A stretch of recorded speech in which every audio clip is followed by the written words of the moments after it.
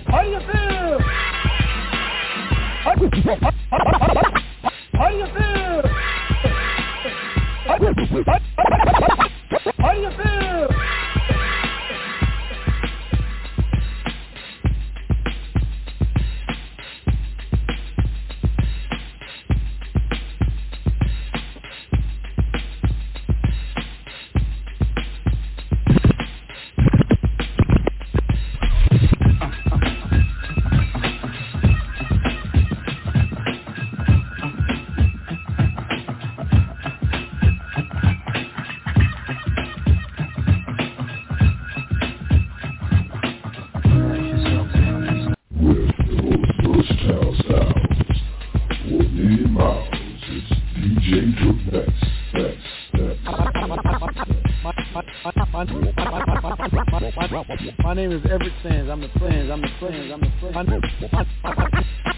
My name is Everett Sands. I'm the Sands. My name is Everett Sands. I'm the president and founder of the WES Foundation. WES Foundation. WES Foundation. WES. What is WES? WES.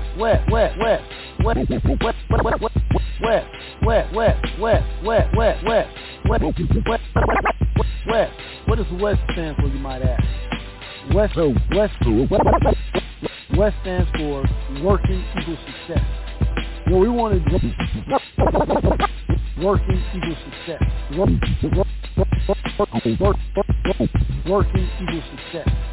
What we want to do is we want to impart on these young people that we have opportunity to coach, that you got to work every day. You got to work every day to be successful. You can't take any days off. You can't take any days off. Even when you don't feel like getting it done, you got to get out there and do it. Hey, how's everybody doing? This is Everett Sands of WES Foundation Sports Talk Show.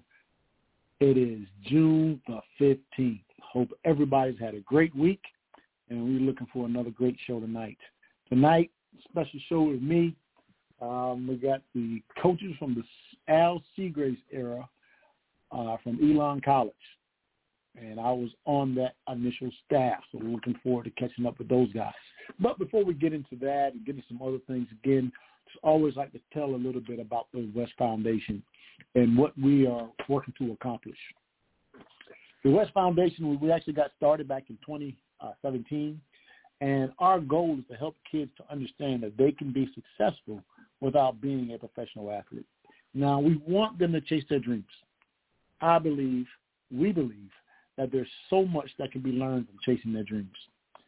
One of the things that employers look for in athletes, and that's why they target athletes, is the hard work, the determination, the discipline, the ability to work with others, the accountability portion. Because, again, if you're part of a team, it's not just about you, it's about the whole team. And these are just some of the traits that you develop while chasing that dream. Some of the traits that you develop while playing sports, whether it's in high school or on the collegiate level, you will be able to develop these things. And so we think it's important to chase that dream. But at the same time, we want to make sure that we equip these kids with tools that will help them to become successful. We're going to talk about things such as nutrition, just overall nutrition, and staying healthy, because here's something that you gotta, everybody has to understand. God's only giving you one body, so you got to make sure you take care of it. It's a big part of it. One of the things that I think is very true is a lot of people, when they start looking at, hey, I'm time for me to get back into shape, they put a lot of emphasis on the working out part and not enough emphasis on the nutrition part. But the working out part is probably 30%. That nutrition part is 70%. So that's something that's very important. To me, one of the most important things that we talk about is financial literacy.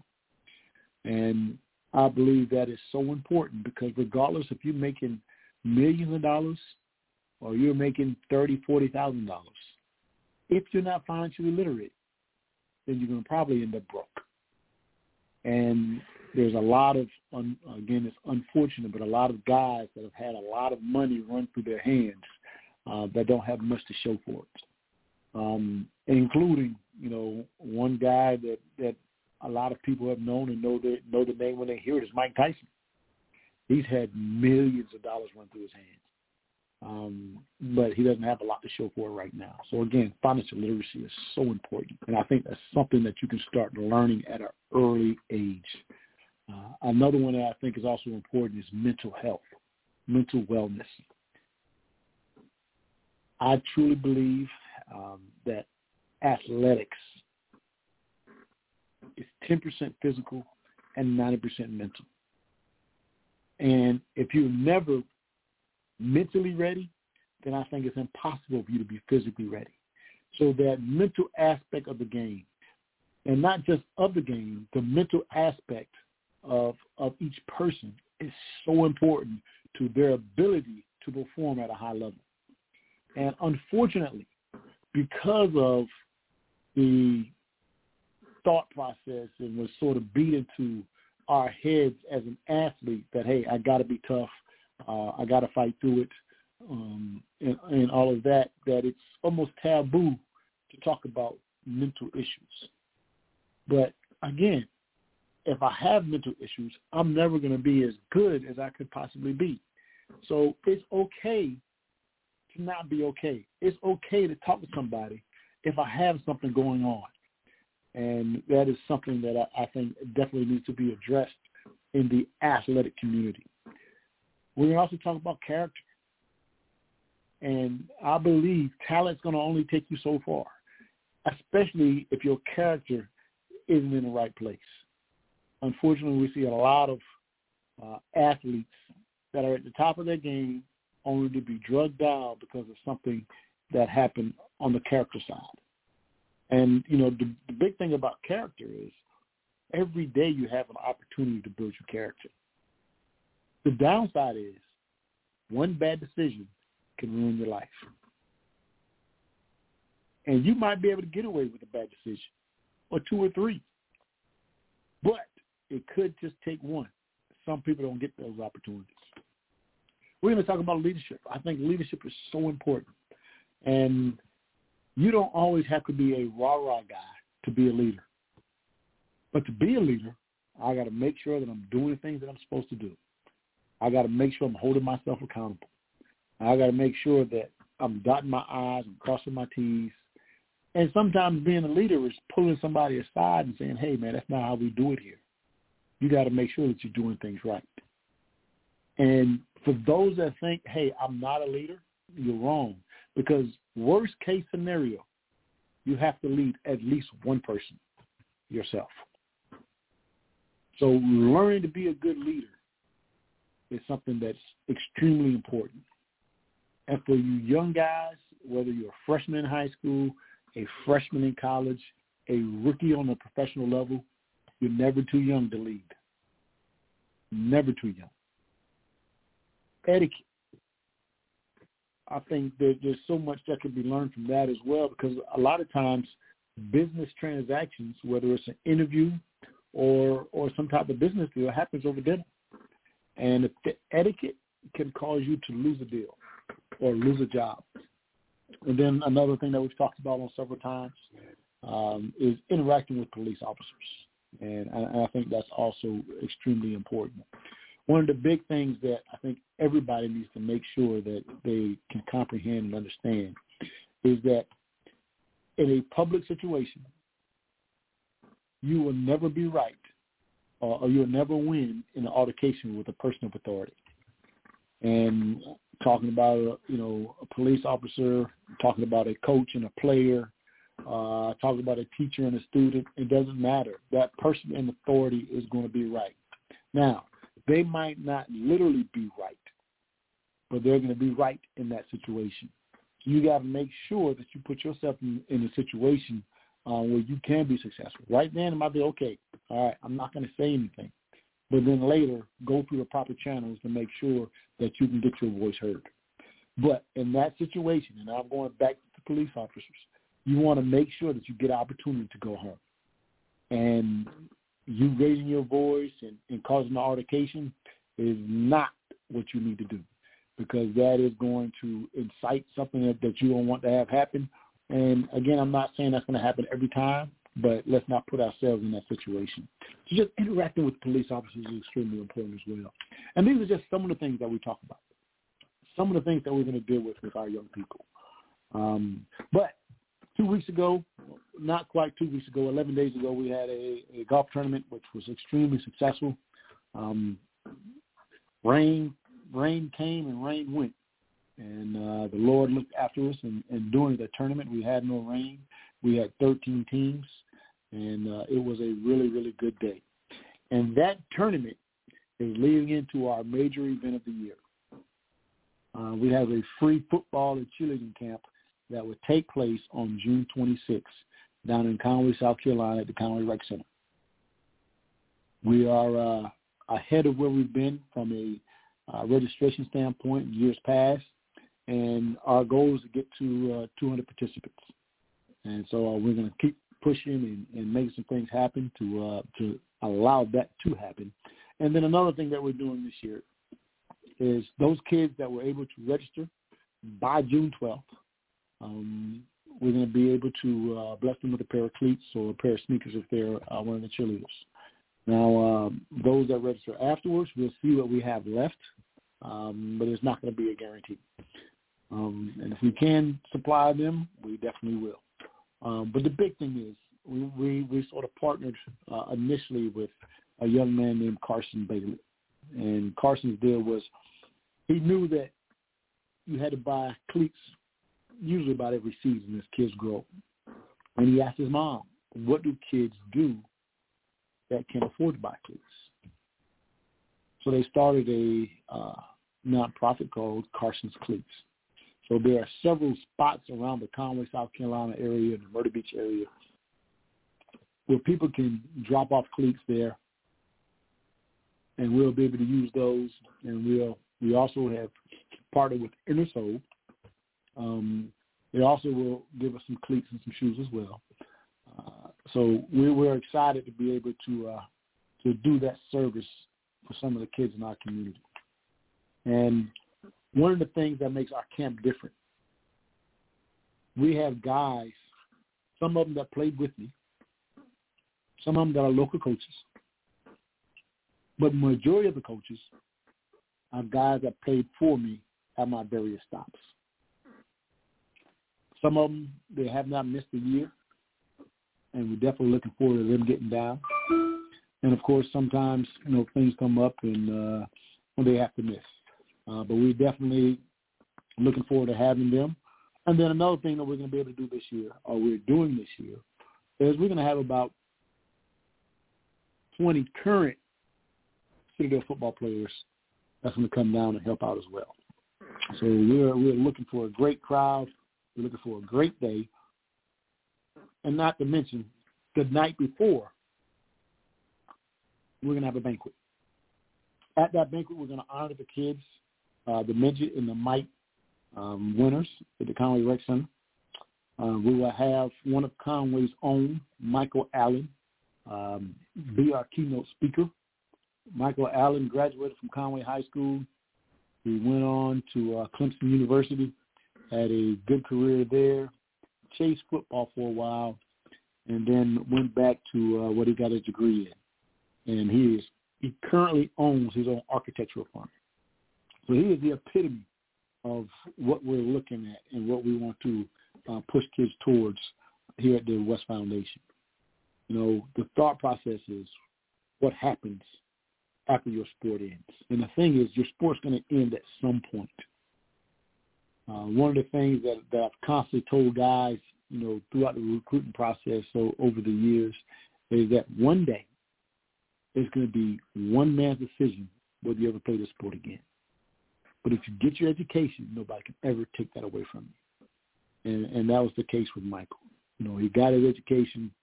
Football wasn't going the way that he wanted to, and decided, hey, let me go on and put jumped into my field with both feet first, and now he owns his own company, which is outstanding. And hey, it's what it's all about. You know, one of the things, you know, as we look at today, and the Elon coaches just reminds me of my story and how I got started. You know, I had opportunity to go up to Baltimore, the CFL team, and I got released 3 days before the first game.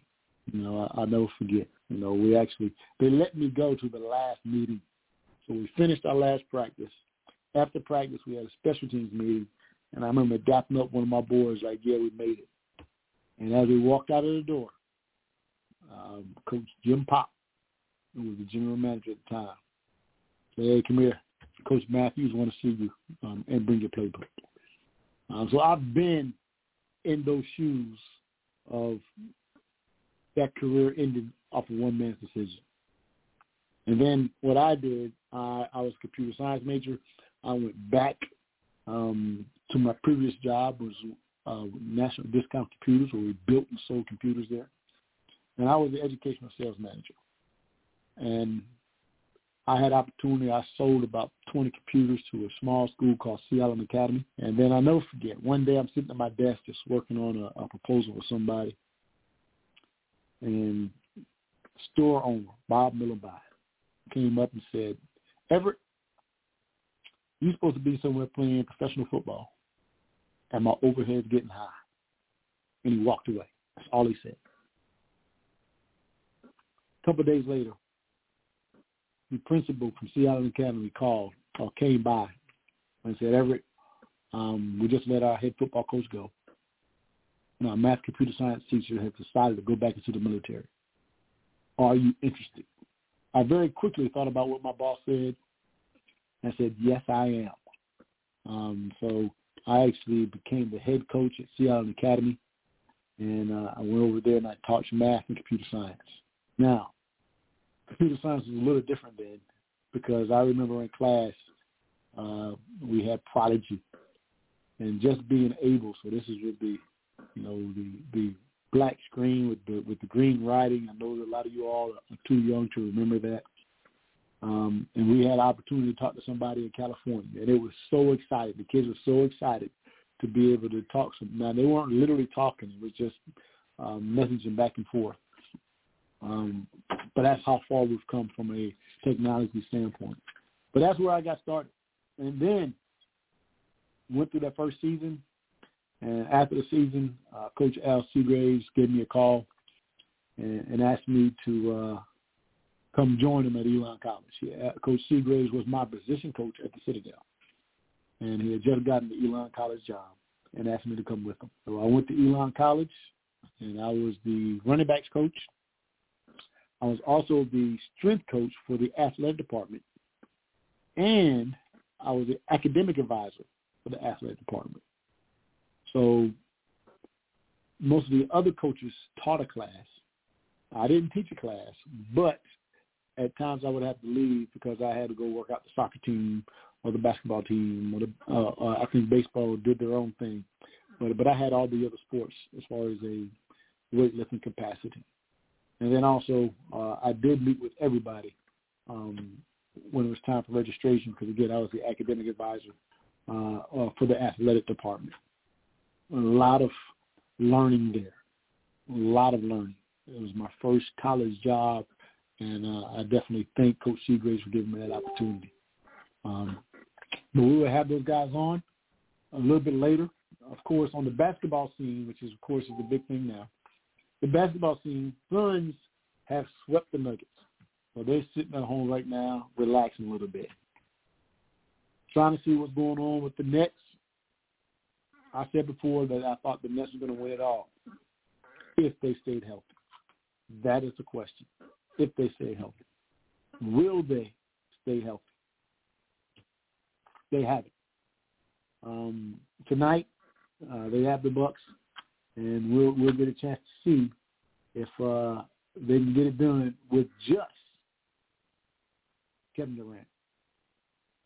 Harden's out, Kyrie's out.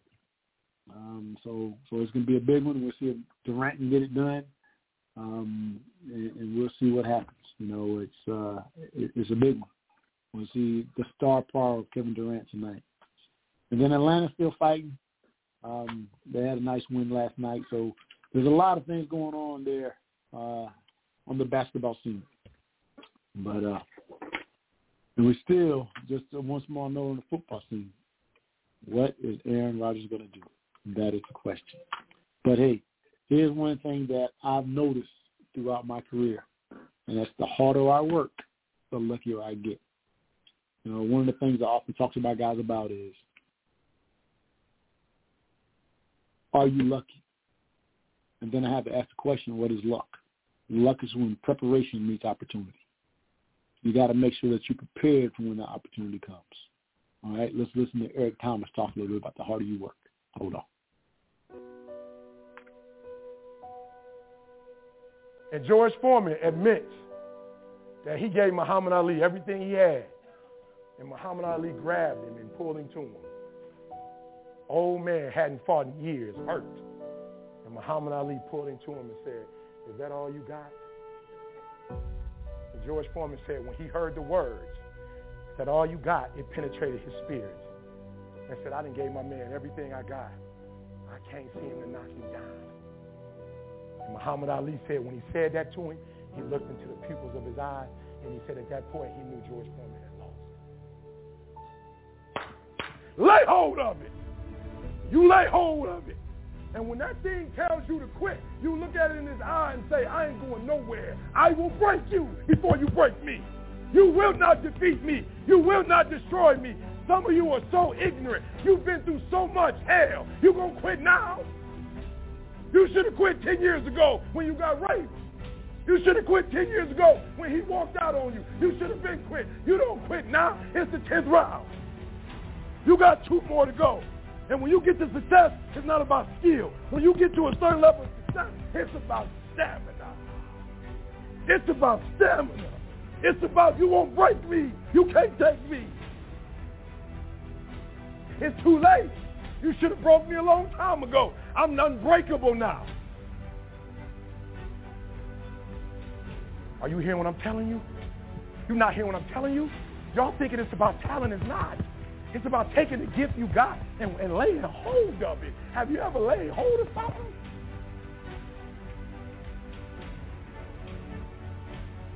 You created that thing. This ain't no job. That thing speaks about who you are as a person, how you approach life. This ain't no gig. This is the essence of who I am. This is my spirit. This is my character. This ain't no job. Why you treat it like a job? It's your calling. You took responsibility when I wasn't willing to take responsibility. Don't disrespect nobody that did that. I used to disrespect my father who raised me because he wasn't my biological. I used to disrespect him. Now I honor him. I used to think like, yo, you lied to me. No, you didn't lie to me. You gave me your last name. You took responsibility that didn't belong to you. That was somebody else's responsibility. And you took somebody else's responsibility. To that I will owe you for the rest of my life. Are you hearing what I'm saying? It wasn't no lie. You gave me your last name. And I got to respect the fact that you gave me. And I got to live it with honor. And then I got to give my kids a name that ain't our name. Because the person that was supposed to be there didn't. The power to influence or direct people's behavior or the course of events. The problem with some of you in this room, you don't have the power or the influence to direct nothing. And this is your life. You should be in control of your life. Let me tell you something. The relationships you have with others are going to be great when you can control your life. Because when you put stuff on people that ain't supposed to be on people, you kill a relationship. So all these relationships that you mad at is your fault. You put on them more than they should have had on them. And they loved you enough to take stuff they shouldn't be taking. And now you got to take back what's yours. Oh, please hear what I'm saying. I told my son, I love you. But there's some folks that's been doing stuff for me that you should be doing. I need you to get in your place. And I need you not just to get your anointing. I need you to come get your anointing. You're not hearing what I'm saying. I don't need you to get your inheritance. I need you to come get your birthright.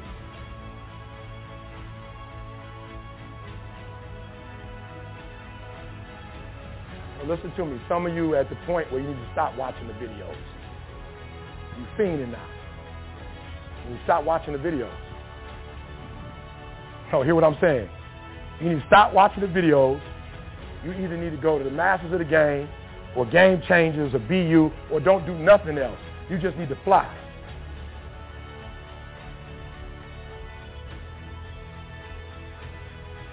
Some of you need to stop listening to motivational speaking and you need to become one. You need to stop being inspired and you need to start inspiring. I don't know who you are, but you know you fiend out. You watched enough videos. No more video ain't going to do nothing for you. Action is going to do something for you now. So I need you to say, I'm giving you permission to get your power back. This is not, I'm giving it to you. Somebody took it from you. Your mom, dad, I don't know. Somebody said something to you in the wrong way and you took that and you shouldn't have taken it. I'm giving you permission now to fly, to take control.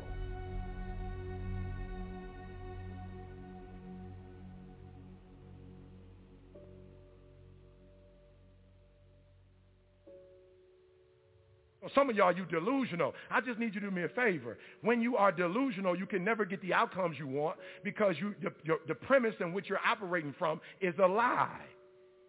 So you got to work from truth. And some of us don't want to deal with truth because it's so difficult. E.T., you dropped out of school. E.T., you grew up in a certain community. In order for you to be able to do what you need to do like a Tony Robbins, there's some things that you don't have in your arsenal that if you can just admit you don't have it in your arsenal, then you can go get it. But until you admit that you don't have it, you'll never be able to do it. So I need you to do me a huge favor. I just need you to be real. And the reason why a lot of y'all don't want to be real, because some of you would rather be in a lie and at least have a lie than not have anything at all. You already know the reality about that relationship. You already know that job, your boss ain't about to cash you out. You're just scared to quit and start your own business because you don't know if you're going to do well or not. You know you shouldn't. Come on, be honest. You know you still shouldn't be at that job right now. You still shouldn't be at that job, but you're delusional. That one day is going to be your day. That one day you're going to merge your job and your calling together. It's not going to happen.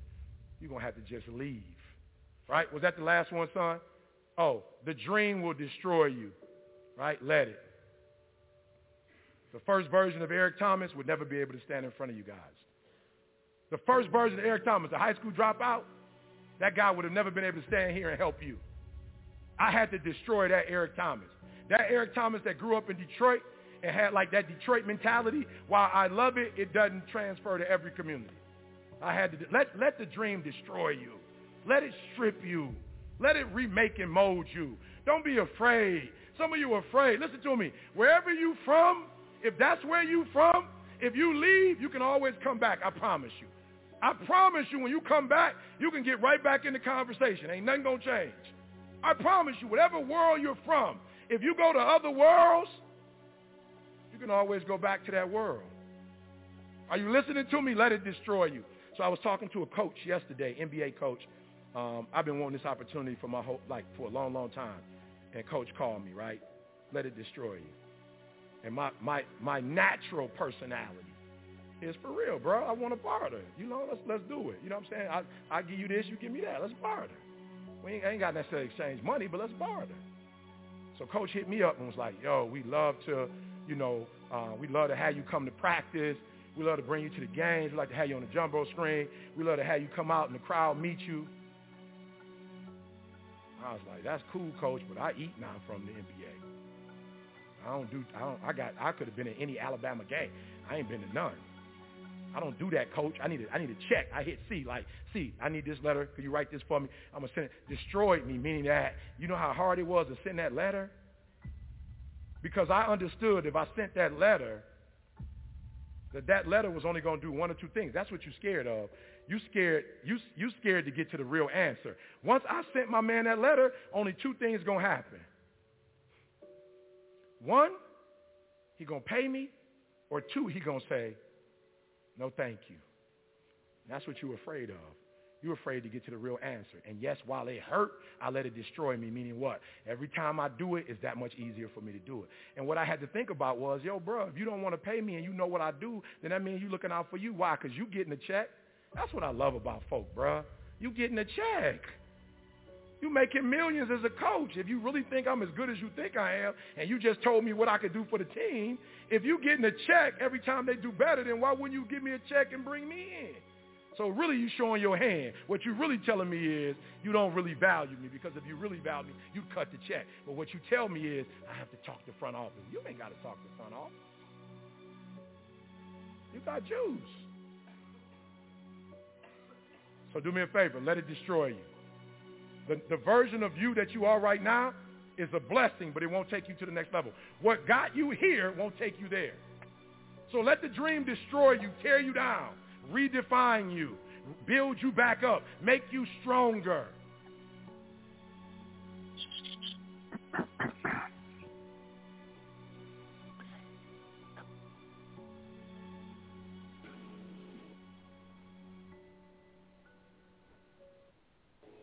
Hey, how's everybody doing? This is Everett Sands of the West Foundation Sports Talk Show. We're back, and I have a bunch of guys on tonight that I started my collegiate coaching career with. I have the head coach at Elon College back in 1996, Al Seagraves, the defensive coordinator, Tim Beckman, the offensive coordinator, Henry Trevathan, the D-line coach, Kyle Gillenwater, and the linebacker coach, Pat Apke. Guys, how's everything going? Good. Everything's great, Everett. Oh, well. Excellent. Well, hey. Thanks for having us on your show, man.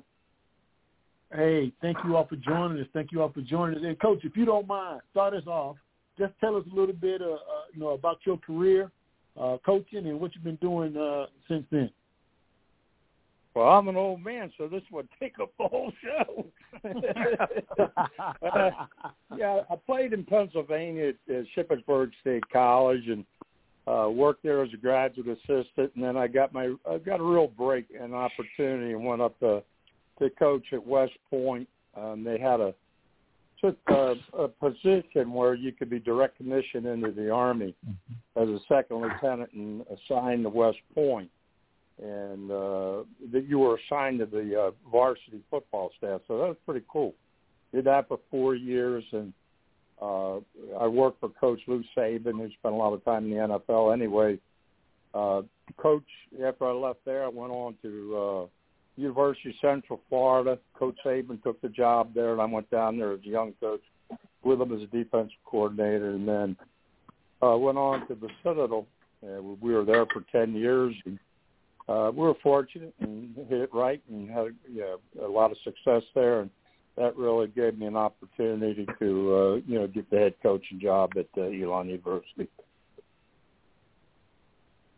It was Elon College back then. Yeah, the Fighting Christians. Yeah, the Fighting Christians. I got some great stories there, God. You'd appreciate those. Mickey Math, we wanted to get in the Southern Conference, so I called. I was thinking Colonial, which they're in now, but I called Mickey Matthews. And, I say, hey, Mickey, could you talk to some guys in a conference and,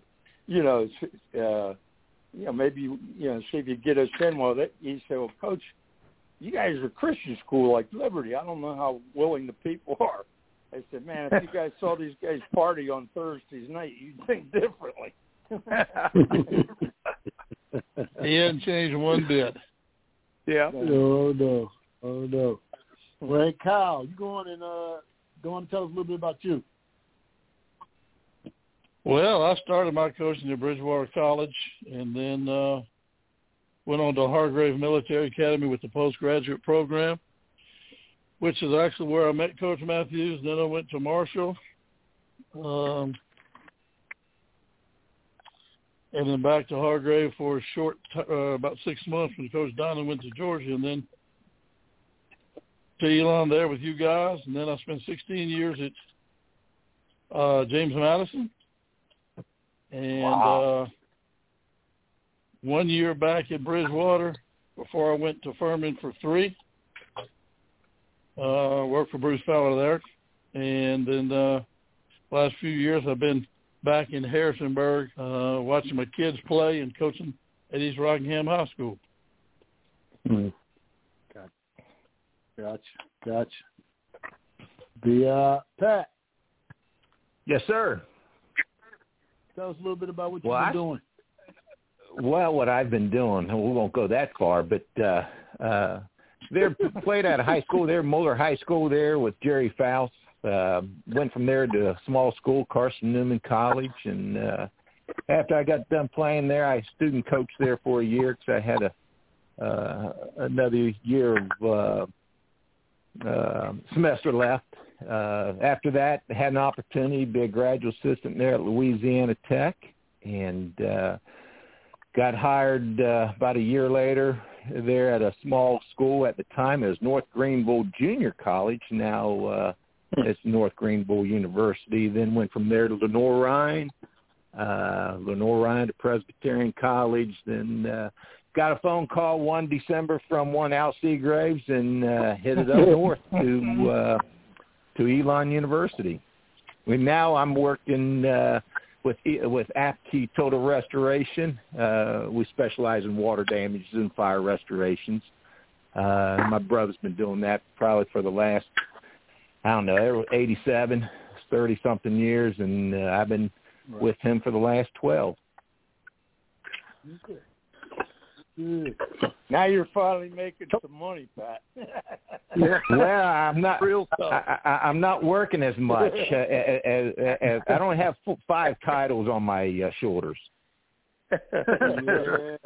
Now, hey, before we get to Henry and Tim, year 2 when I was at Elon, I started counting up my hours, and I was like, you know what? I think I get paid about $1.50 an hour. Oh yeah, that's a raise. and you had to work all summer with the weight room there, Everett. Exactly. Yep, no doubt. Henry, tell us a little bit. Oh Lordy, I don't know if my dementia's kicking in here. I don't know if I can remember that far back. Good to hear from Pat. And is Beck on here? You betcha. Yep, Beck is on too. All right, man. Some voices from the past. Wow. There you go. Well, anyway, I started out as a graduate student at East Carolina and coached at Rose High School.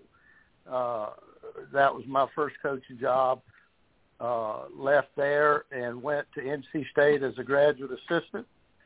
Then took a high school head job in Raleigh at Broughton High School.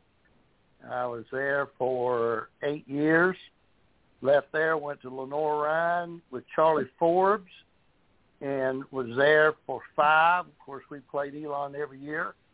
And got a call like Pat did from Albert there, and moved over to Elon. I wasn't quite sure how smart Coach Seagraves was. He hired me to coach the offensive line, and I was a quarterback. So, but we talked the same language, option football wise. So that worked out. But we were there 8, I believe. Isn't that right? 8 years. Yeah. Left there and coached at when we left Elon. I stayed in Alamance County because my family, my kids were approaching high school age, so I wanted to kind of keep them together. So took a high school job there for 3 years, and then got out of coaching for 4 years, and got an opportunity to get back in at Cardinal Gibbons High School in Raleigh. Was there a year. Then went back to Alamance County for 2 years, and then got a call from Des Kitchens, who was retained by Dave Doran on the staff there at NC State. Des, the old Furman guy, Everett. You probably know Des. Yeah. Yeah, you know Des. You remember him, Pat. Yes, sir. Yeah. We had a lot of conversations about that game, returning those punts and everything. Yeah. But then got the opportunity to go to NC State as the high school relations person, and I've been there. This will be our 9th year, 9 and going strong. So hopefully we can win enough next year to stay on a while. So that'll kind of bring everybody up to date on where I'm at. All right, and last but not least, Tim Beckman. Yeah. Well, I'll tell you what, guys, it's great getting back on the phone with you. I know it's been too long, but it's been awesome, being down here in Florida and being able to think about all the great people that I've been able to be blessed to be around. So I was raised as a coach's son. Dad was in college and high school and in the NFL, so I was around it my whole life, and blessed enough to get an opportunity to play at the University of Kentucky for a couple of years, and they really realized right away that, boy, he ain't good enough. So I transferred up to a school called the University of Findlay and played up there.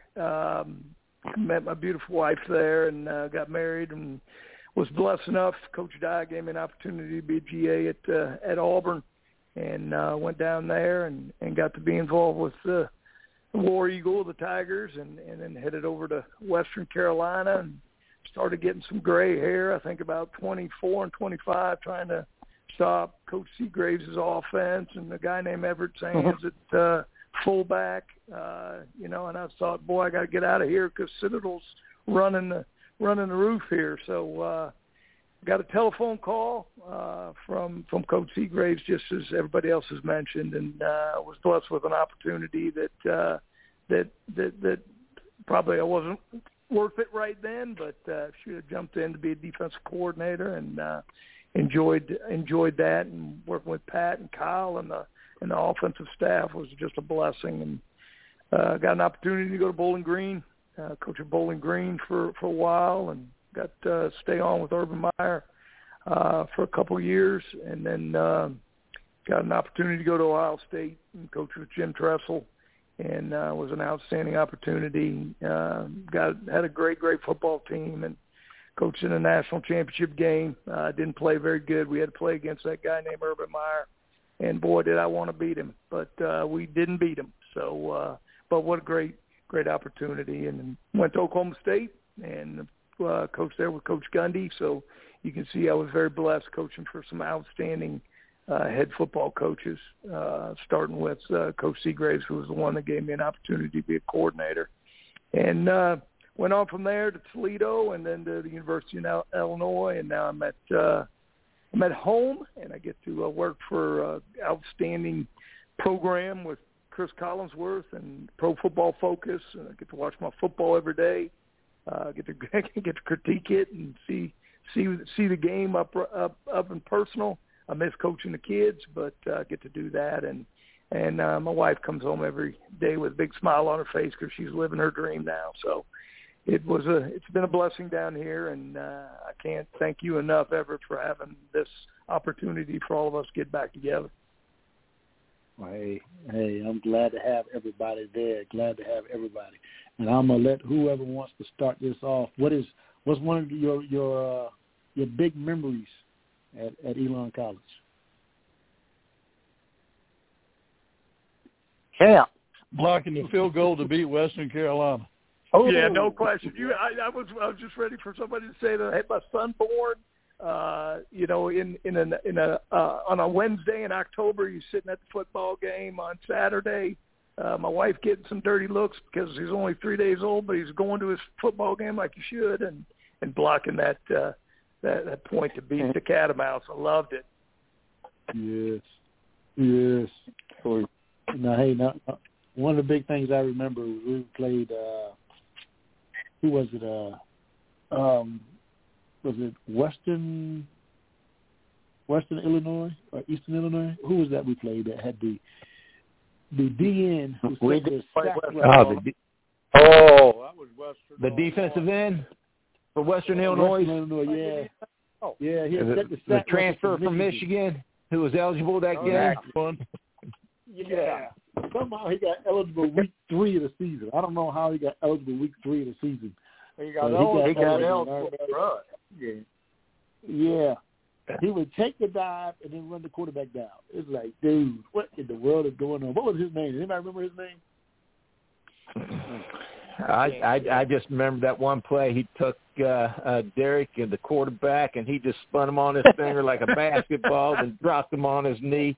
And all I hear is Holthauser up in the press box yelling at me to get the ref's attention. And I get the ref's attention, wave him over there, and he said, you tell that blank official that was against, or call the police. So I told the official, you need to call the police. And I said, why is that, Will? He said, damn it, that was an assault. It was a foul driver. Oh, that guy could play. Wow. Yeah, he was something special. He came to the measure tackle, the fullback with one arm and quarterback with the other. Yeah, both of them. I remember that. Oh man! Oh, that was something else there. That was something else. Now, Elon. Of course, it changed its name to Elon University. But I don't know if you all knew it. It used to be a Jeopardy question. What is the only college university whose name is exactly the same as the name of the town? And, of course, it used to be Elon College, and the town used to be Elon College. Now, that's no longer a Jeopardy question because it's Elon University and the town name is just Elon. But nonetheless. Now, from your coaching days, just everybody just sort of think, and I know, Kyle, I know you're still coaching. What's one of the big things that you wanted to instill in the young men that you were coaching? Well, I'll tell you the truth, Everett, I always got more from them than they probably got from me. But I guess, follow your dreams, work hard, and good things will happen.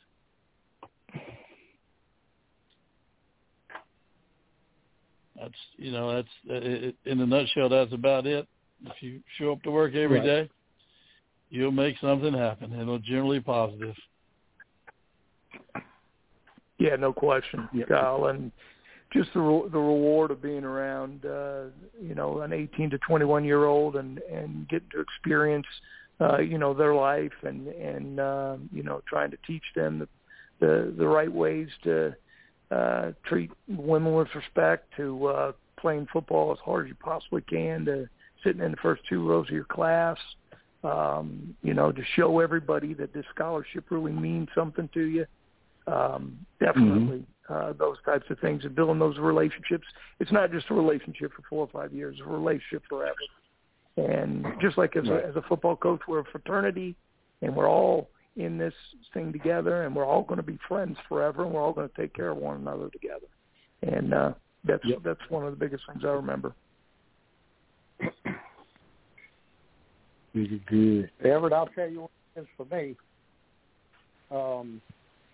We coached there at a time when kids would go to school to play football and get an education, and they had a good balance of all those things. The industry nowadays is not like that. It has become more and more professional, and it has most of the kids. You're lucky if you get a kid to stay in your program more than 3 years. If he's good 3 years, if he's not good enough to play, he's probably going to leave after 2 years and try to go play somewhere else. So it was good to have a group of kids, at least from my perspective, in the offensive line, group of kids that loved to play football because it was football. They knew they probably weren't going to go on and play beyond college, but they loved it. And I see a lot of those kids today, Ross Gradley and Brandon Mason are still in Burlington. Scott McLean, Charlie Chandler's coming, bringing his son to our camp, NC State this weekend. And those guys are still connected They talk to each other, and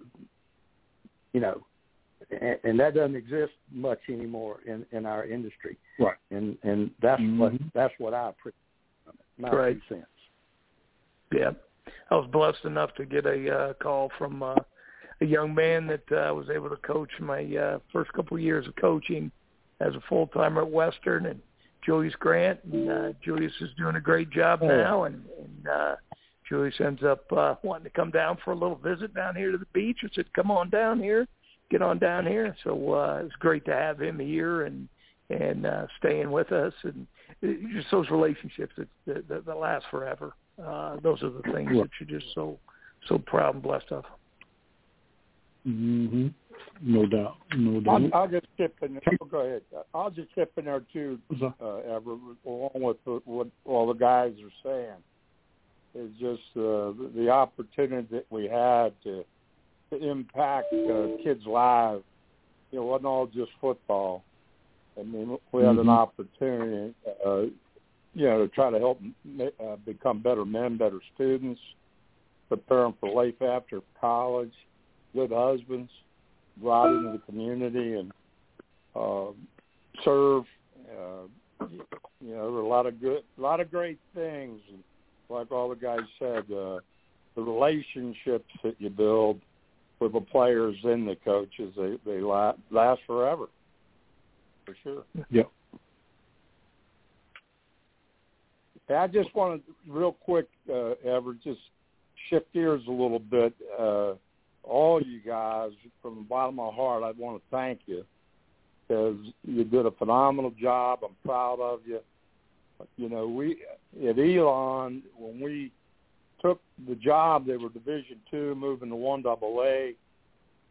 We had a huge challenge, and you guys met the challenge, and they are where they are today because of you guys, and I mean that because you guys know, the mentality that we had to change and try to do it as fast as we could. Make them mentally and more mentally and physically tougher, and make them be more committed as a team and a program. And truth be known, they had great resources, really good resources, or maybe even great resources for Division II. But it was a huge challenge moving to Division I, 1AA. But you guys met the challenge. You did a great job recruiting, great job coaching. We're able to retain, the players, and they develop them. And, I know some of you, one of the tough things was I knew it was going to happen. Kyle, you got an opportunity to go to James Madison and make more money and more responsibility and really a proven program. Okay, and Everett went back to the Citadel. Back, hey, you stayed with me the whole time, buddy. Appreciate it. Yeah, right-hand man. And got Henry to water the lawn. But Everett went on back to the Citadel, and Tim, went on to great things at Bowling Green, and then on to Ohio State and become a head coach. But I just want you guys to know that it was like Houdini getting the handcuff behind his back and thrown in the water with a tank. We're in a case, and you guys found a way to get us out of it and really, develop the program and, help it move forward to where it is today. I appreciate Everett, that, I'll pitch Coach. this here as far as for the kids, and I'm a big believer in. I think Lou Holt said a long time ago, this is the greatest gift God gives us is being able to choose. And you choose your attitude, and you choose the people you hang around with, and all the little things, and just having that choice or opportunity to choose your situation that you want to be in from good to bad. So just doing the little things make big things happen, and right. And pretty neat that had an opportunity just listened to Lou Holtz speak on that years ago, and that always stuck with me and with the kids, and just be in the best situation you can possibly be in, and choose to be a good person. Right. Exactly. That is big, and something that I think that a lot of the kids are a little different, and I think part of that is because of social media. It's almost as if it's an entitlement. They feel like they're entitled for people to hear what they have to say. So I think it is a little different. Now, Henry, you're definitely thoroughly immersed in that. How do you think the kids are a little bit different today than they were years ago? Well, I'm not sure the kids are different as much as I am the industry's different.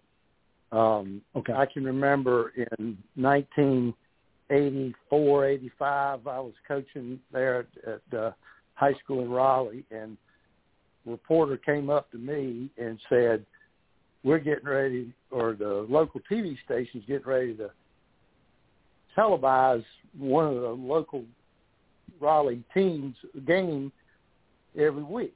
What do you feel about that? Mm-hmm.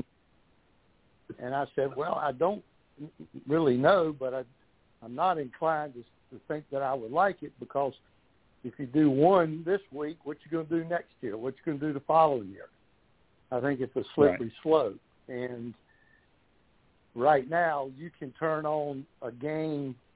You can turn on and watch a high school in California play a high school in Virginia or Georgia or somewhere on television, and they're flying all over the place. They're getting money to do this and do that.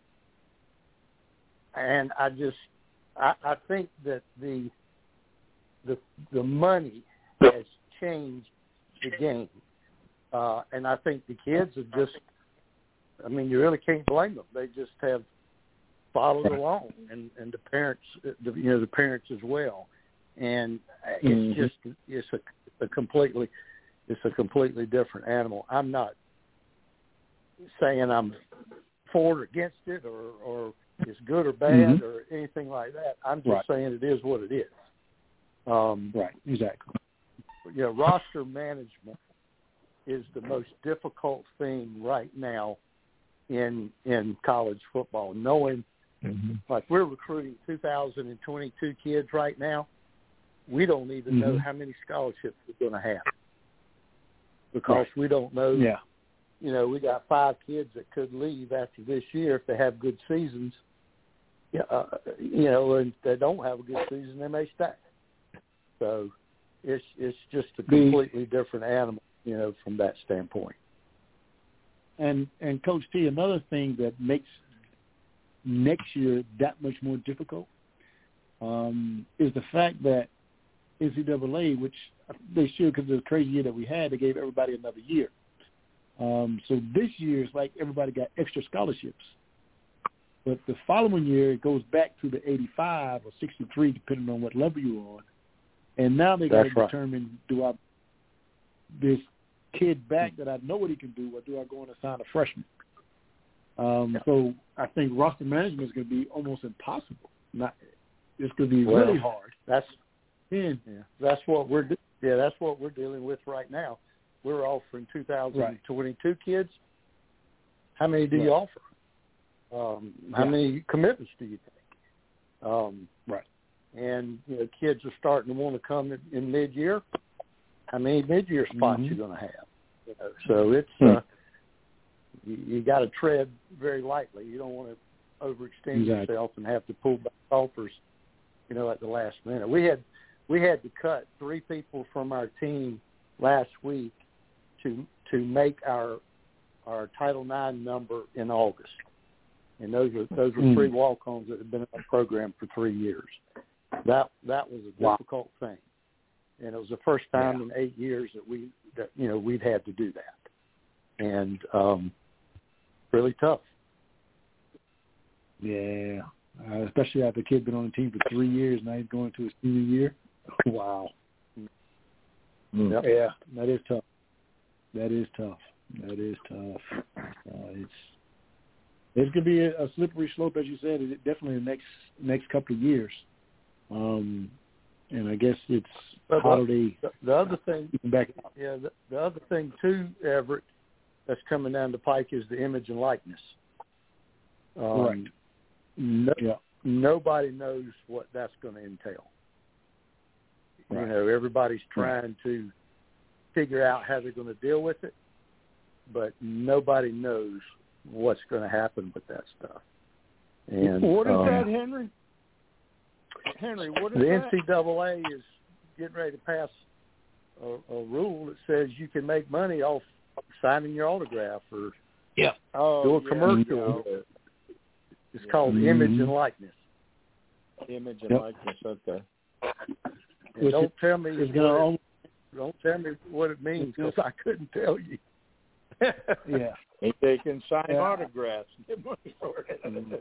Yeah. Oh, man. So in my mind, it's going to make it kind of like a professional league. Because to me, the rich can get richer and the poor can get poor. Because you can actually recruiting being affected by that by saying, hey, if you come here, this car dealer is going to go on and put your name on a billboard. He's going to pay you. No doubt. And again, I don't know all the details, but well, nobody knows the details, Everett. Right.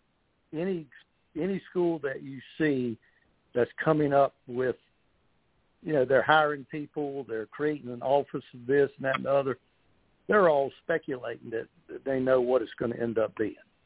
Right. We just don't know. Right. Exactly. Yeah, I really can't waste it. I don't know how it's going to be a positive, so to speak. Yeah. So I don't want to waste your time, but I got an email about 6 months ago from a guy who was starting a company, and what he was going to do is reach out to your boosters, raise money, and then pay by position. In other words, if you sign at NC State, you get a $10,000 whatever. Okay, and of course this was a private guy, and he was way ahead of him. He didn't know what he was doing, but you can see how that's going to stimulate schemes and plans and things like that. Yeah. But anyway.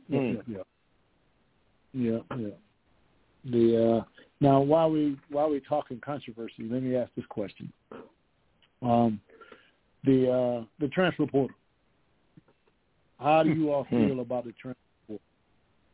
I think somebody said it best, maybe Henry a minute ago, the rich are just going to get richer. Because if you've got a mediocre team that's got a great player, and they all got great players, that kid's going to end up, well, I'm here in Harrisonburg.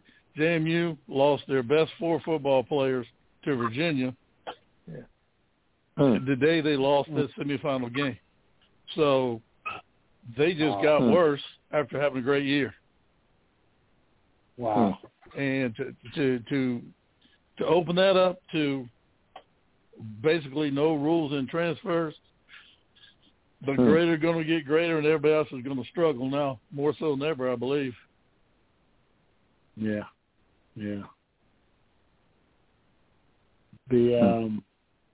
I mean, you look at this example here when University of Virginia won the basketball championship, 3 years ago, and Duke struggled with all their mightiness at Duke. They didn't have a three-point shooter. If the rules were in place now, an average program like Virginia was at the time loses their 2 guards to Duke, and they never win the championship, and they're never thought about again. True. Yeah, true. That is true. We had a pretty good game going, and it's definitely changed. And the change that's occurring, and we all got to adapt to it somehow or some way. But we did have a hell of a game going there. One of my big concerns with the portal is that they changed the rule where you don't have to tell the coach anything; you can just leave. So you can be unhappy and just throw the deuces up and leave. To me, part of the issue with that is that he sit down and talk to anybody about academics. Because if you transfer, I'm sure all those classes aren't going to transfer. So now if all my classes don't transfer, and now I was a junior, now I'm a sophomore, now my eligibility up, they don't pay for it, am I going to graduate? I mean, so just some of those things are kind of what I think about when I think of the portal.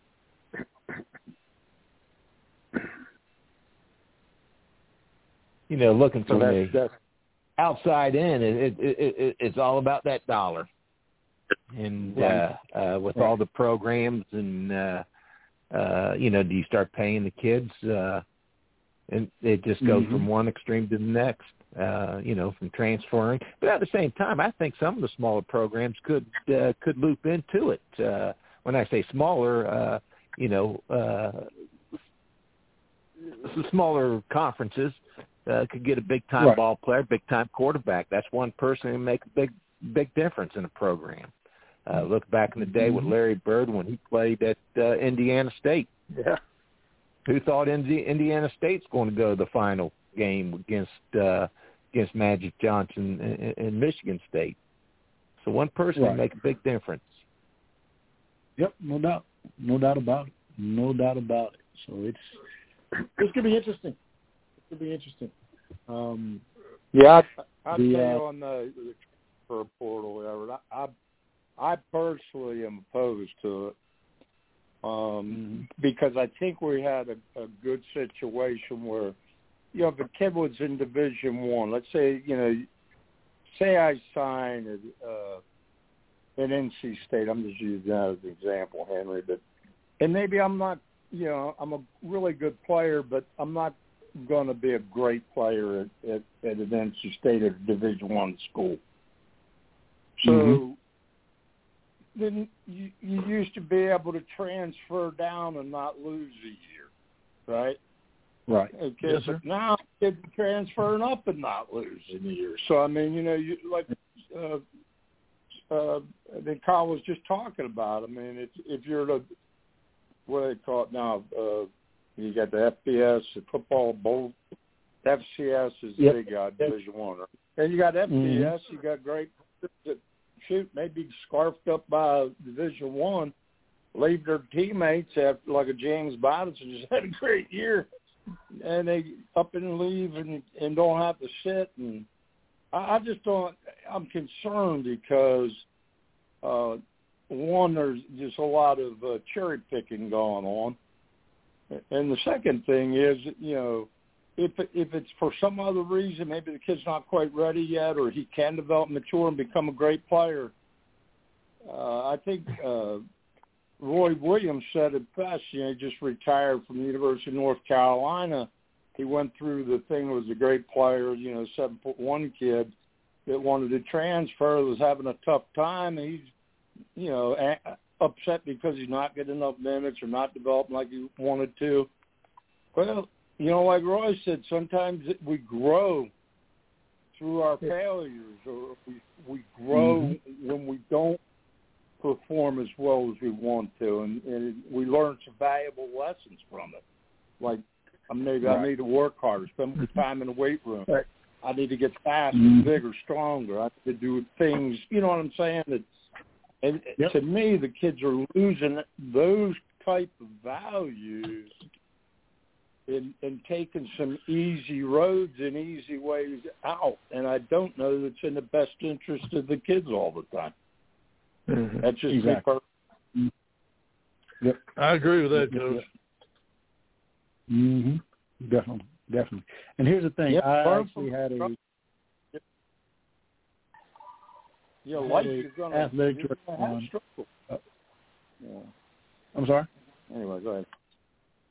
No, I was saying I had an athletic on a couple weeks. In life, you're going to have struggle. Oh, go ahead, Everett. I'm sorry. I was saying I had an athletic around a couple months ago, and he said approximately 70% of kids that go into the portal have nowhere to go.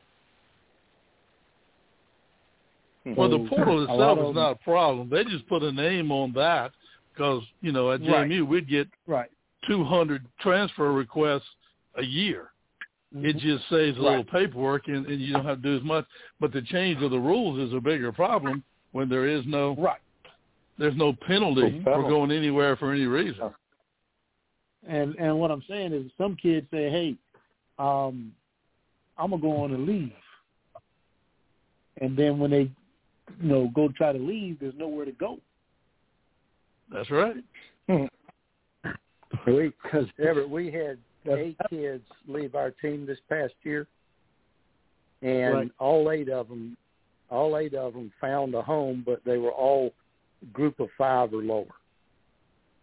Right. The thing that bothers you is when a Division II player or a group of 5 FCS player gets in a portal expected to go up. You know, that's the kid that is going to get, you know, left out. Every now and then there'll be one that's, you know, good enough and could help you, but you know, most of them, you know, and then once they get in the portal, you know, that coach of the school that they're at, he's not going to want him back if he doesn't find any place. So, it's a tough thing. Yeah, it is.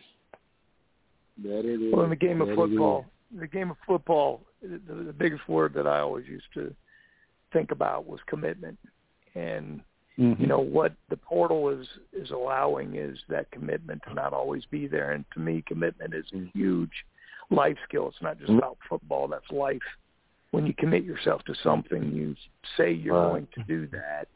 And, you know, I think that's the hardest thing because, you know, that's the biggest word, the biggest thing that hits me is if I say we're going to do something, then I honestly have to be committed to doing that and to get up and jump out and to leave my teammates or my friends or my loved ones or whoever, you know, in life. I mean, that's just what I thought the game of football was so rewarding for any student athlete that was playing the game was you got to build some big commitments with a lot of great people that are going to be your friends for life. And, you know, I think the portal enables it to get away from you a little bit. Yeah, that's true. Amen. I agree with 100%. Yeah. As it says, it's kind of like eggs. It's kind of like ham and eggs. You can make a contribution or a commitment. That chicken made a contribution, but that hog made a commitment. So what you going to do? And, you know, guys, really, too, I see it, and just again, I'm not coach. I mean, the atmosphere around a program was commitment, and that's what got you to take a Division II football team and make it a 1AA and make it a damn good 1AA football team. And it was the atmosphere of commitment that the coaches had commitment to the players and the players had commitments to the coaches. And you know, I've been blessed to learn that and see it throughout my career as a coach. Is the atmosphere of your team is so essential that everybody has respect and commitment for one another. Mm-hmm. Yes. Yep, no question. You know what the commitment is now? Make money and go to the NFL. Yeah. Right, Henry. That's right. That's I'm serious. You know what? That's what they all think. That's what they all think. Yep. That's what they all think. But they get hit on the head after that first or second even year, the ones that and they realize. Go ahead. I'm sorry, Henry. No, I was just saying, after that first or second year, they realize, hey, you know, I'm either not good enough or it's going to take longer than 2 years, and the easy way out, they jump ship.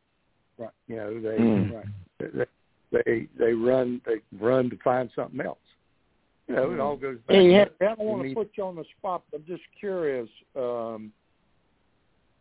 of the kids that play for you, what percentage have an opportunity to go on to the NFL? What do you think, roughly? Who are you talking to?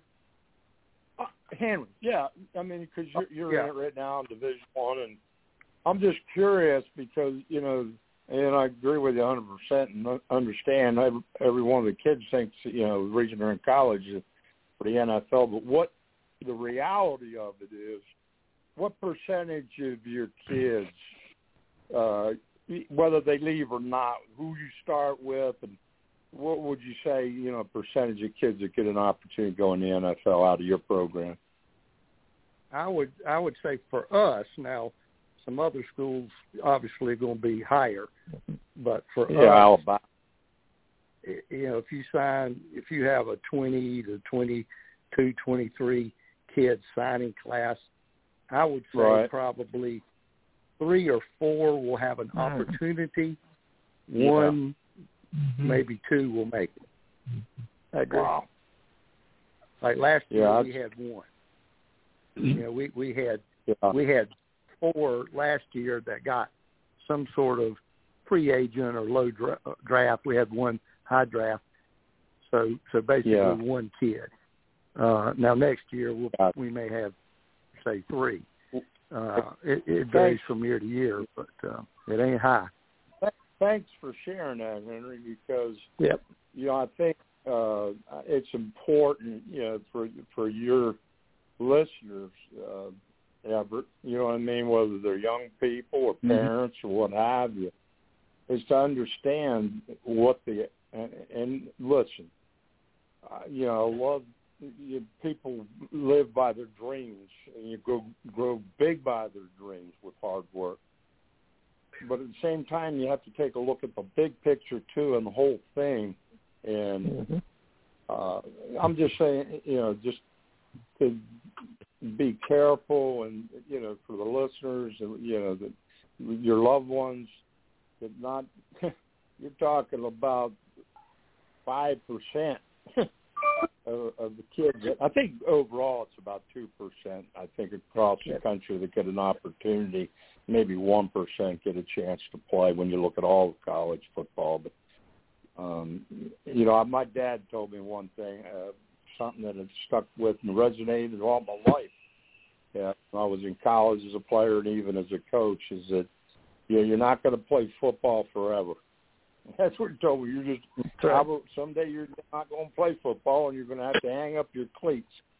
Make sure you get a great education. The things you're learning from football are going to help you in your life. But anyway, thanks for sharing it and get it out. I just something real quick. There were 42 guys that got drafted out of the ACC this year. So if you're saying if everybody had 25 signees 4 years, there's 15 teams in the ACC. There's 375 kids.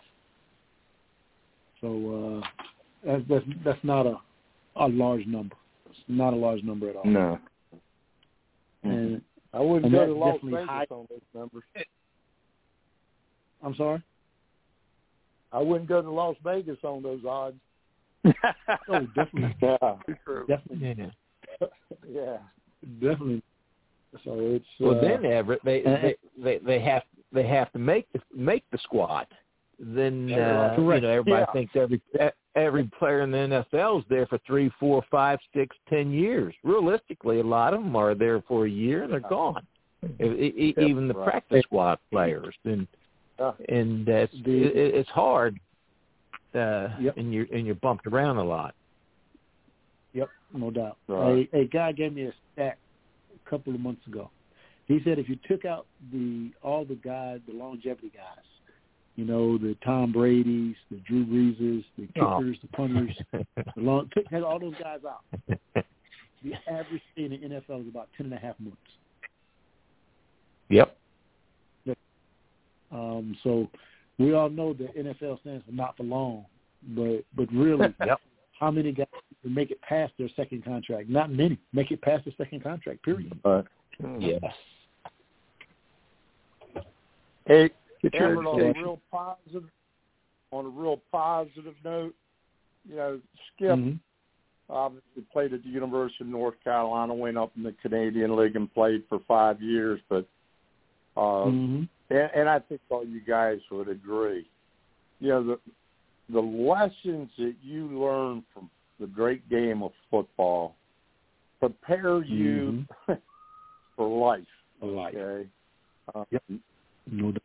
I'll never forget when he came home, finished playing and went out and went to work, and he's in medical sales. He told me that, I got a great education, but the things I learned, the valuable lessons that I learned in football, I carry with me every day in the workplace.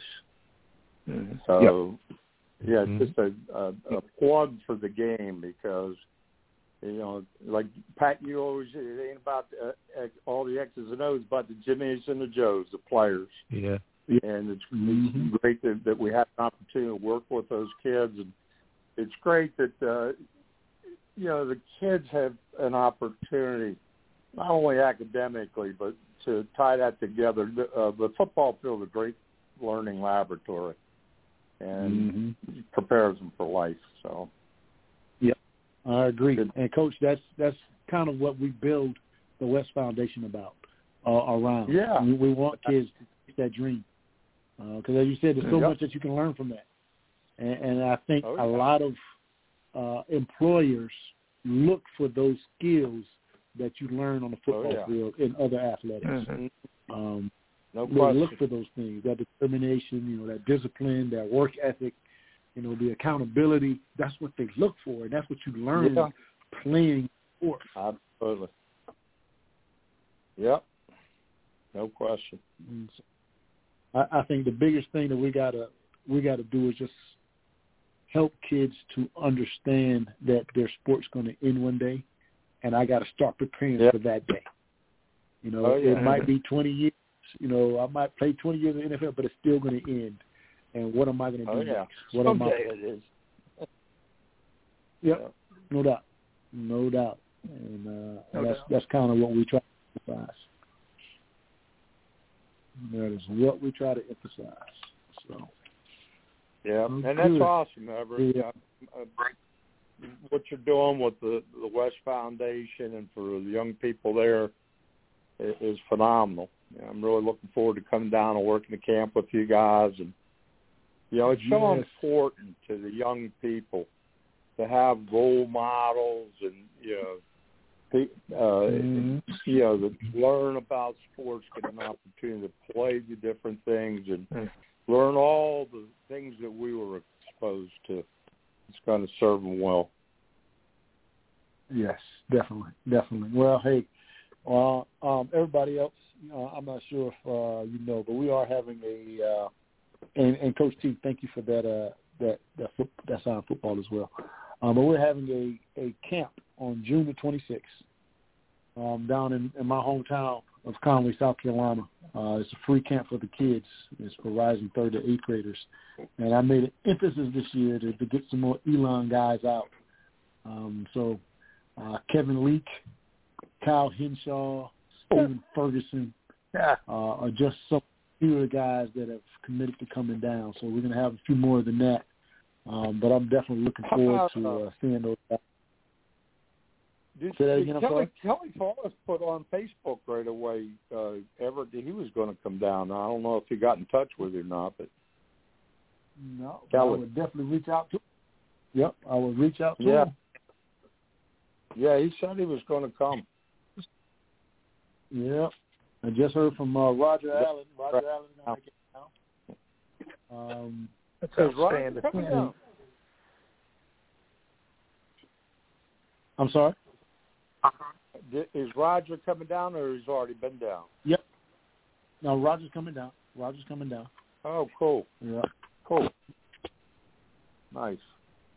Yeah, outstanding. Roger's coming down. Let's see who else is there. I already said Kyle, Leak. Yeah. John coming down, Coach T. What's that? John Putnam's coming down. Oh, And cool. Travis Really? Whitaker's well. Nice. So we're gonna have Have you talked to Charlie? There Have you you talked go. to Charlie Taylor? Yeah, Charlie's going to try to make it. So I got to just double check with him, see if he's going to. He might be on the camp tour with his son, but we're going to try to get him down as well. Yeah.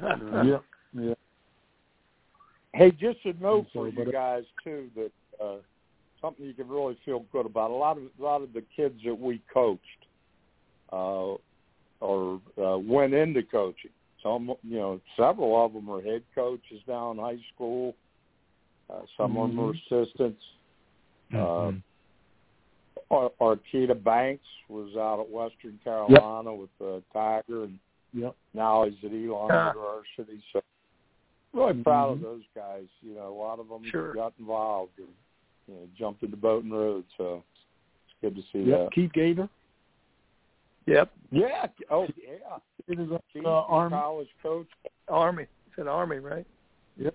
Yeah, he's an Army. And Keith has a son up there at the Bengals. Does he? Mook. Yeah. Mook is a really successful high school coach. Took his team to semifinals of states a couple of years. Yeah. Nice. Good stuff. Yes, sir. Yes, sir. Well, hey, as the camp grows, hopefully we can get more and more guys coming back. But like I said, I definitely made it interesting because up to this year, Darren Bethea was the only guy that had been down, for our previous 3 camps. So I was like, I get some more Elon guys here. So we're definitely looking forward to having those guys. So if any of you all are around the area, come on by. Have a good time. Have a good time. Yeah. Have a good time. Mm-hmm. Now, if we could, we're going to go around one more time, and we'll go backwards to where we started. So, Beck, we'll start with you. Okay. For a young person that has aspirations of playing on the next level, whether it's collegiately or professionally, what words of advice would you give them? Well, that's a great question, but, I think first and foremost it's and I know I've used this word about 100 million times, but, you got to respect. You got to respect the game. You got to respect your the people that are coaching you. You got to respect yourself and your teammates, and you've got to give 110% as much on and off field, not just the football personality that you have, but it's that off the field presence that you can give to be a leader, to be the guy that people can look up to. It doesn't have to be your talent. It can be your and that's what the great thing that you've seen, and we've all got to experience those players that came in as walk-ons or came in as a last guy on a scholarship or a 6th-round draft choice that's starting in the Super Bowl for the Chiefs that nobody thought that just because he's not going to make it.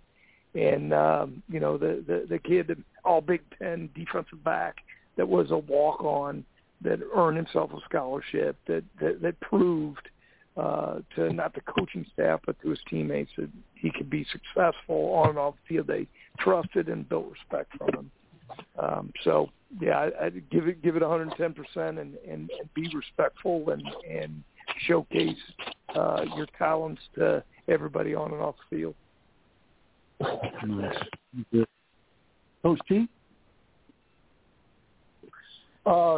Everett, to me, you can, in my view, you can sum it up with the word priority. It's okay to want to play in the NFL and have a career, but not at the expense of your spirituality, not at the expense of your family, not at the expense of your education. So many kids nowadays would put that goal to make it to the next level above everything else. So it's a matter of prioritizing what's important to you and what you can achieve. It kind of like what Tim said earlier. It's a choice, and too much of our society emphasizes the wrong priority in choices. And to me, it's all about teaching the kid how to make the right choices by prioritizing what's important, what's important but not as important, and on down the line. So that's what I've learned in this business. Is it's okay to want things, but not at the expense of things that might be a little bit more important. And we as adults have to help the kids see through all the fanfare and figure out what's most important. Okay, that's good. Pat? Oh, wow.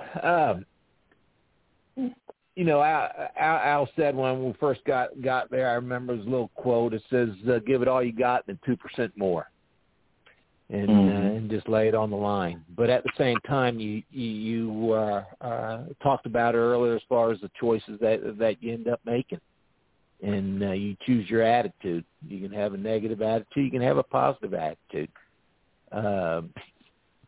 It's good to have big dreams, and everybody loves big dreams. I'm a big dreamer.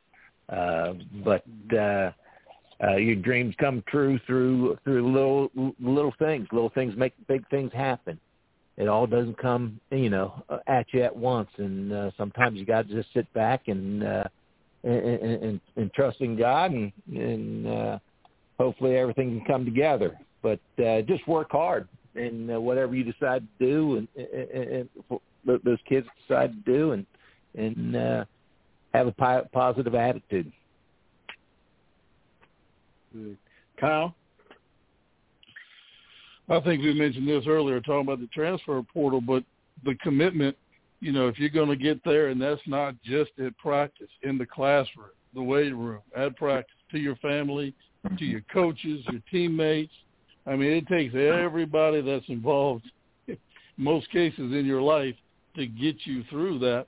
And, you got to be committed to all of it. Not just part of it. You're probably going to fall short. Right. It's we talked about those numbers that Henry gave just a little bit ago. I mean, it's a tough road to get to the ACC to play, much less think about getting to the NFL playing. So, yeah, amen. That is very true. Very true. And Coach? Yeah. Well, you guys talked about all the things that are important. First thing I would tell, it wouldn't really matter whether a kid was a third grader or a senior in high school, is really make a commitment to your academics. Make sure you're getting your grades. If you need more tutoring or help, get it. Because life is about giving yourself a chance. You got to give yourself a chance. And, if you have the grades, Henry, you look at NC State or any college for that matter. I mean, you have to have certain grades to be able to be on scholarship. So I would say first important thing is, take care of your grades. Make sure you're on top of it, right. Working hard, studying hard, get good grades. The other thing is, if you're a little bit older or entering high school or sophomore, junior year, make sure you're preparing and taking your SATs. Don't wait till the last minute, or SATs or ACTs.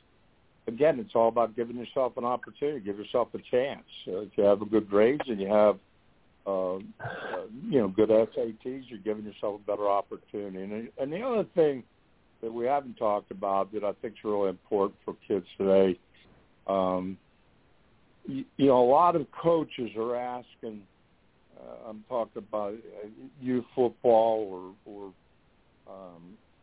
other sports are asking a kid to commit to one sport only. And I really think, my recommendation to the young people out there is to play as many sports as you possibly can, because you're going to learn something from each sport, whether it's basketball, soccer, football, baseball, whatever it is, okay? And to be honest with you, I really took a look at that as a college coach and as a recruiter. If I could see a kid in all different kinds of situations in different sports and see how he reacted on the floor, in the sport, what kind of teammate he was, his ability in all different sports, I felt real good. If he had the grades and he had those things, I thought could help us be successful. Anyway, I think those things are important. And what the guys talked about, when you get all those things squared away, you got to be committed. It's one thing to want something. Everybody wants it. Heck, I haven't met a guy yet that said, well, I don't want to make a lot of money. Everybody wants to make money. Everybody wants the best, and they should, and that's our dream. At the same time, you got to be able to work for it.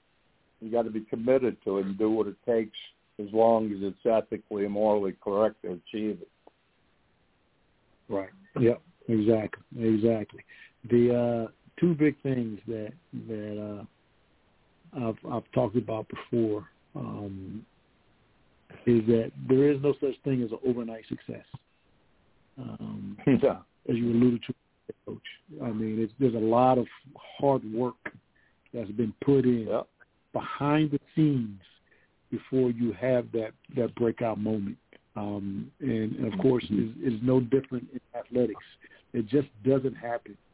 The work that you got to put in the weight room, the work that you got to put in the classroom, the work that you got to put in, do those extra drills that nobody sees you doing is so important.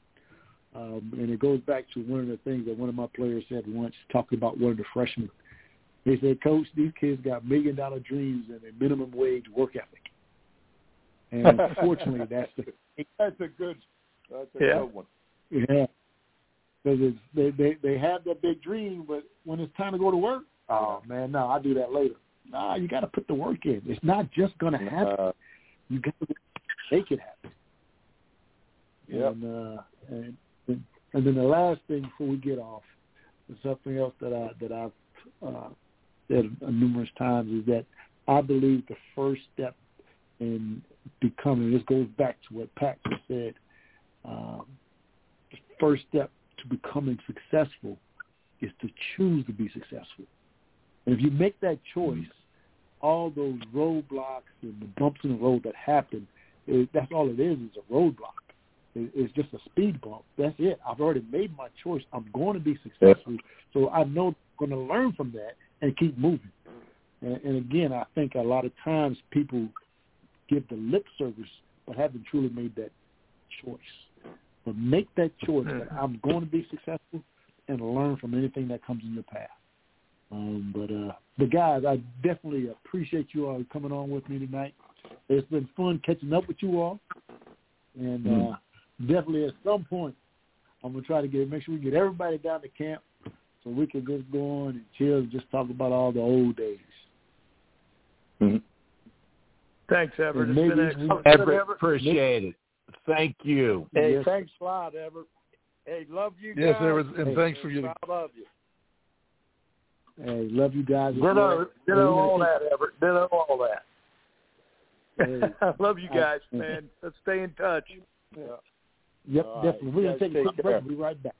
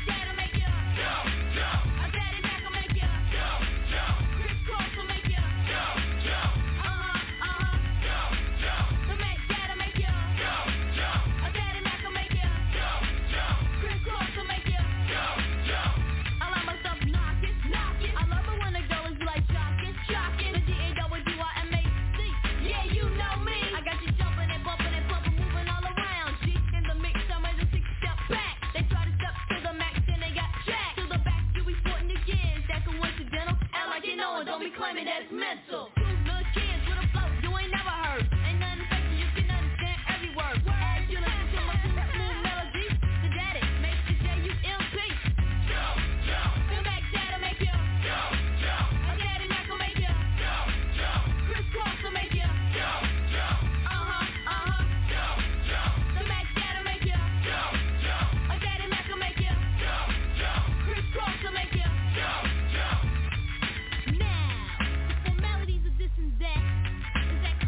Ain't coming off wet.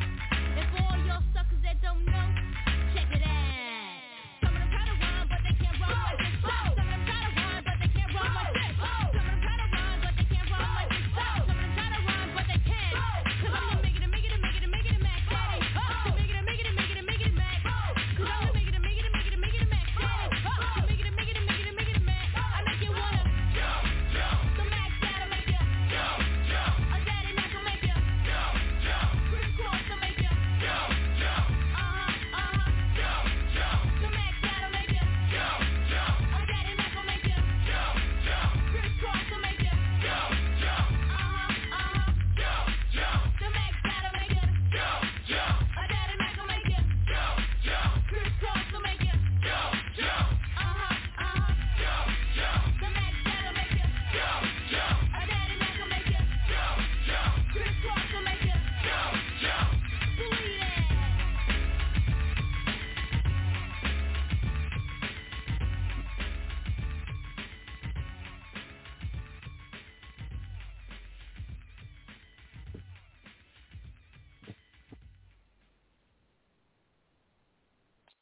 Hey, how's everybody doing? It's Everett Sands again with the West Foundation Sports Talk Show. Hey, had a great conversation today with my first coaching staff on the collegiate level over at Elon College. We had Al Seagraves, we had Tim Beckman, we had Henry Trevathan, Kyle Gillenwater, and Pat Apke. And we had some other guys that was on that staff in and out, so we definitely try to get them on at another time. But that was a great conversations, a lot of good words that were spoken. The bottom line is, I think for our young people, and really not just our young people, for anybody, when you have a goal in mind, you have a dream in mind. Beck talked about respect the game, respect the coaches, respect yourself and your teammates. Give 110%. So that's something, regardless of what you're working to do, you can take that with you. Coach Trevathan talked about priority, all right? You forgot things that are important, but you got to go on to prioritize what is most important. And whatever is most important, that's what you got to make sure you put first. And don't sacrifice your family, your spirituality, on the college level, your education for what you consider your number one priority. And then, of course, Coach Apke gave a great word. Because it is about choices, and of course, all of my players that have played for me know that we always broke it down on the little things, because I truly believe if you take care of the little things, the big things will take care of themselves. And as he talks about, dreams come true by doing the little things. Again, it's the work ethic.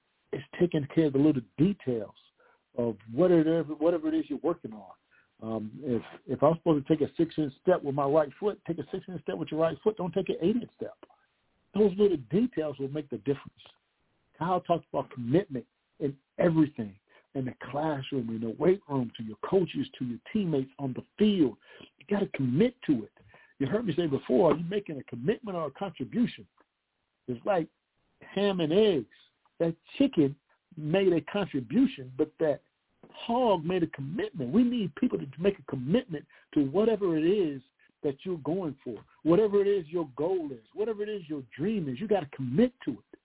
And then Coach Seagraves finished it up, and he talks about the academic piece, which I think is extremely important, because just to get an opportunity to play at the collegiate level, you got to make sure you take care of what you got to take care of in the classroom. If you don't take care of what you got to take care of in the classroom, you're not going to get the opportunity to play on the collegiate level. And if you don't get the opportunity to play on the collegiate level, you're never going to get the opportunity to play on the professional level. Now, there are some basketball guys that get the opportunity to go straight from high school to professional basketball. Yes, there is. But again, if I'm not taking care of what I got to take care of in the classroom, I'm not going to get promoted, so therefore I'm not going to have that opportunity either. But take care of the things that you need to take care of. Bottom line, I know if I got 77 fishes I got to get done, then I got to go on and make it happen. And the academic piece is something that must be done, because even after high school, I still need to make sure I partake in some type of education, whether it's my normal 4-year institution or I'm going to some type of trade school so I can learn to be a mechanic, or I can learn to be a plumber, or I can learn to be a welder, or I learn to be an electrician. All of these are things that to learn. It just doesn't happen. You got to learn. And there's a lot of good money in the trades. So success. Working equals success. That's what WES stands for. Success for each person is a little bit different. There's no doubt about it. But define what success is to you, prioritize it, commit to it, and go get that success. You can do it. There's no doubt in my mind that you can be successful. And it's never too late to find that success. But what it's going to take, I got to figure out what success is to me. I have to go on and put some things in priority. I got to go on and commit. I got to respect, and I just got to go get it done. Plain and simple. Go get it done. And I believe that you can do that. Regardless if you're in middle school right now, you're in high school, you're in college, hey, go put the work in. Go put the work in. And then the thing that you must also prepare for is life after your sport. What am I going to do when my sport ends? Now, it might not end till I get finished playing 10, 15 years in the NFL or the NBA or Major League Baseball. It might end in college. It might end because of injury before I was ready. But it's going to end at some point. And I don't think it's plan B. I think it's just preparing myself for life after my sport. So I think it's extremely important, not just from a mental standpoint, but also from a standpoint that you will be successful afterwards. I got to start thinking about that versus I'm finished and then I got to figure out what am I supposed to do now. So go on and start putting that thought process in your mind. Because, again, it's not a plan B. It's not what if I don't make it. It is what am I going to do after I finish playing ball, regardless of what kind of ball you're playing. So go on and just get that into your mindset. Go on and put that as part of the things that you're going to set goals for. And another thing, just while I'm thinking about it, if you're in college or if you're preparing to go to college, something that you want to try to be able to do is get an internship. One of the things that happens a lot these days, kids get out of college and have no experience, and then, they look for a job and they're like, well, we want somebody with more experience. And, of course, their thought is, well, if you give me a job, I can get some experience. Well, guess what? While you're in college, during the summertime, get you an internship, something that you get an opportunity to put on your resume. And I think that works twofold. One, it gives you some experience. Two, it allows you to see if that's what you want to do. Because sometimes you get into it and you think that's what you want to do, and you actually do some work in it, and you're like, nah, that's not what I want. But if you had that opportunity to do that while you're in college, now I'm going to try to find something else that I'm going to do the next summer. So internships. Think of internships as you're going into college. You want to try to do one every year. You can do one before you get there, before your freshman year. That's even better. But what you're doing is you are preparing yourself for life after your sport. And that is something that I think everybody has to start thinking about. And the quicker you start thinking about it, the easier that transition is going to be whenever that time comes. And hopefully, I pray for everybody, they get opportunities to have a successful career playing professional ball. I would love for everybody to do that. I know that's not realistic. Everybody's not going to be able to do that, but hopefully everybody will. Hey, this is Everett Sands of the WES Foundation Sports Talk Show. Take care. and we'll talk to you soon. In order to play with this record, you must tune your bass to ours. Look out.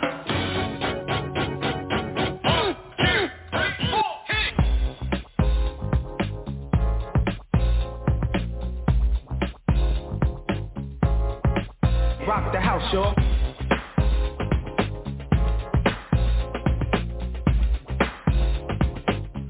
You know what I mean.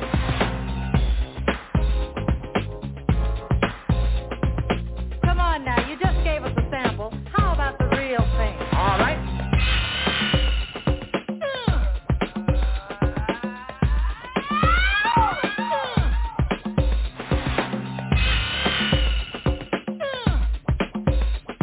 This sequence is repeated several times. Listen to it from a location midway between the loudspeakers. 1, 2, 3, bass.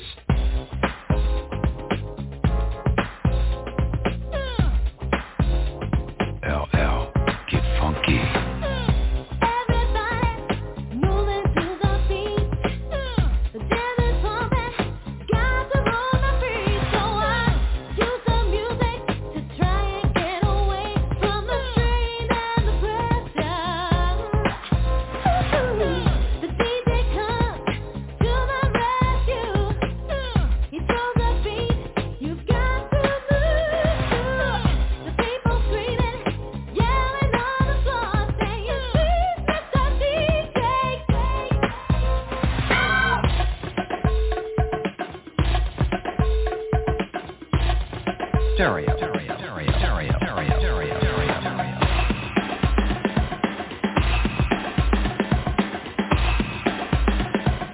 Let's have some fun.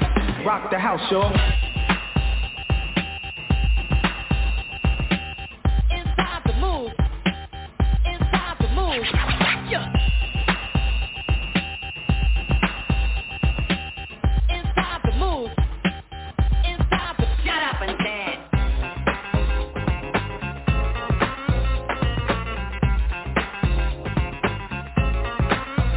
Do it.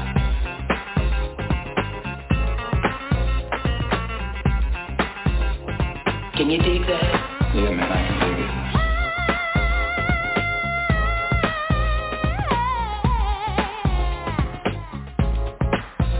Can you feel the beat?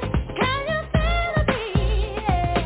Moving and grooving way down deep inside.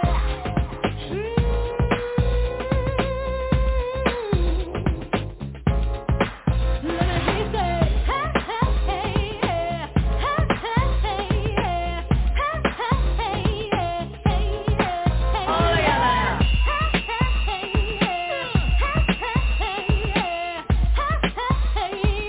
Yes, baby. Yes, baby.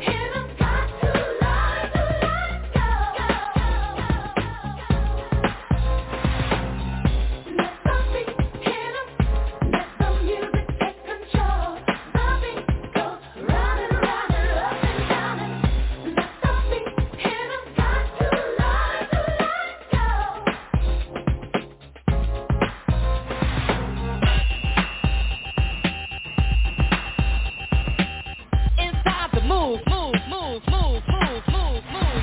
Yeah. It's time to move, move, move. Rock the house, y'all.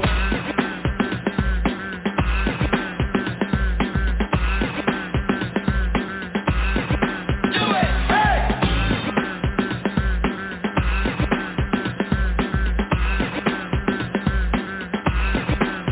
Oh yeah. Boom, boom, boom. Bass vibrating the room. If you want more, scream it out on the dance floor.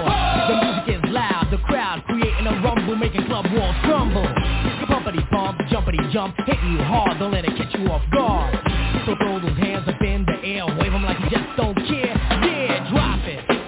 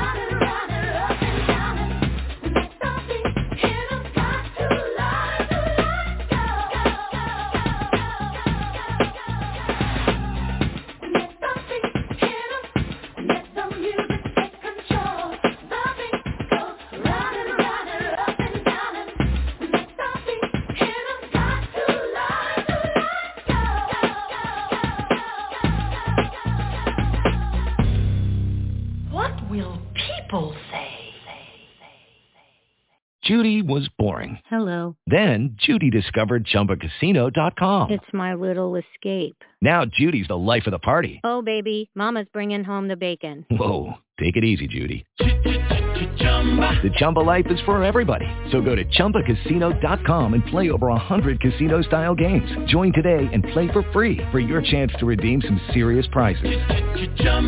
ChumbaCasino.com. No purchase necessary. Void where prohibited by law. 18 plus terms and conditions apply. See website for details.